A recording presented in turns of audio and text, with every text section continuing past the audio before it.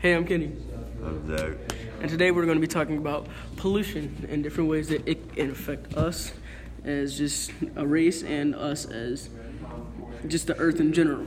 And we're also going to be talking about alternatives that we can take to probably avoid pollution in the later years, or if not now.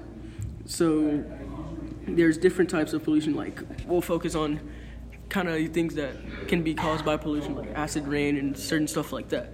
So first, to start off with the definition of pollution. Pollution is the introduction of contaminants into the natural environment that cause adverse change. Pollution can take the form of chemical substances or energy, such as noise, heat, or light. Pollutants that components of pollution can be either foreign substances, energies, or naturally occurring contaminants. So with that being said, there's like pollution for cars. I know there's a lot of people who drive at our school, and there's a lot of cars. There's a lot of cars in the world in general, which all generate pollution, and it does mess up, our atmosphere and stuff like that. And so here we're just going to start off with some basic facts. Fact number one would be pollution is one of the biggest global killers, affecting over 100 million people. That's comparable to global disease like malaria and HIV. Number two would be cleanups can save animals' lives and discourage people from littering in the future. Take initiative and host a cleanup. Yes, that's what we're going to be doing. Number three would be in 1975, the National Academy of Science estimated that ocean-based sources such as cargo ships and cruise liners had dumped 14 billion pounds of garbage into the ocean. Number four about pollution would be over 1 million seabirds, 100,000 mammals are killed by pollution every year. Number five would be people who live in places with high levels of air pollutants have a 20% higher risk of death from lung cancer. These people who live in less polluted than people who live in less polluted areas.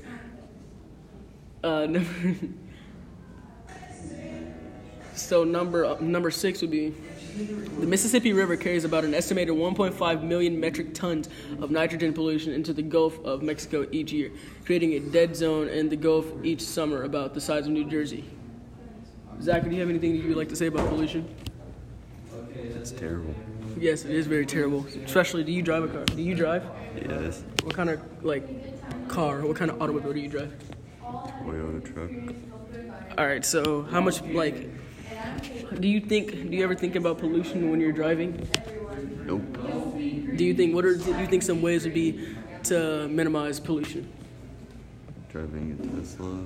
Yes, driving a Tesla, but Teslas are very expensive. I think the last time we checked, the base model for a Tesla is around $40,000 to $30,000, and that's just for the base model. Let alone being an actually really good Tesla would be really, really expensive, out of our pay range. Let's get back to the facts. Fact number 7 would be approximately 40% of the lakes in America are too polluted for fishing, aquatic life, or even swimming.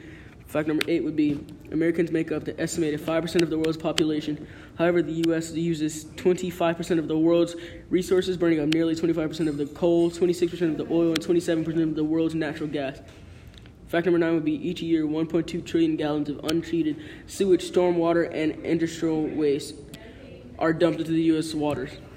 Fact number 10 would be while children make up 10% of the world's population, over 40% of the global burden of disease falls on them. More than 3 million children under usually the age of 5, die annually from environmental factors. And for the last fact of the day would be recycling and would you like to read fact number 11? Just because you can't read it. No, I can read it. I mean, you just haven't said anything. Recycling and composing prevented 85 million All right, tons. so you gotta hold it to your mic. All right, recycling and composing prevented 85 million tons of material away from being disposed of in 2010, up from 18 million tons in the 1980s. So like we said, some of the ways that we could probably prevent pollution is carpooling. I know there's Uber, there's Lyft, and rides like that you can take. Why are your shoes off, man? That's weird. I have an Android. Is this a mic? You're sus. Never. So we can take there's Teslas that you can buy. If you don't want to buy a Tesla, there's always you can carpool like Lyft, Uber, things like that will help you get to place to place.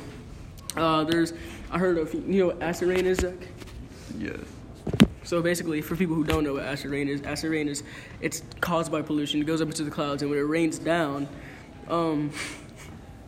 it can like rust. It's the reason why metals are rust and statues are chipping and chipped off, and you won't even barely notice them. Like if you go to a graveyard, stones that have been there over time are chipped, and you are barely recognizable because of acid rain.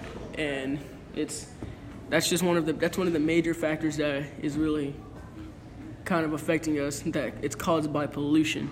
So Zach, finally for solutions, what do you think some solutions would be? So what do you think some solutions would be for pollution?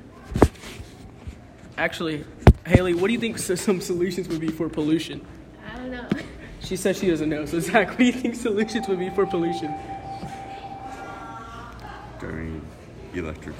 Driving electric cars, which electric cars are actually the future. So that could be a pollution, or that could be a, I guess, way to solve pollution. Or in fact, you could just carpool or use Uber.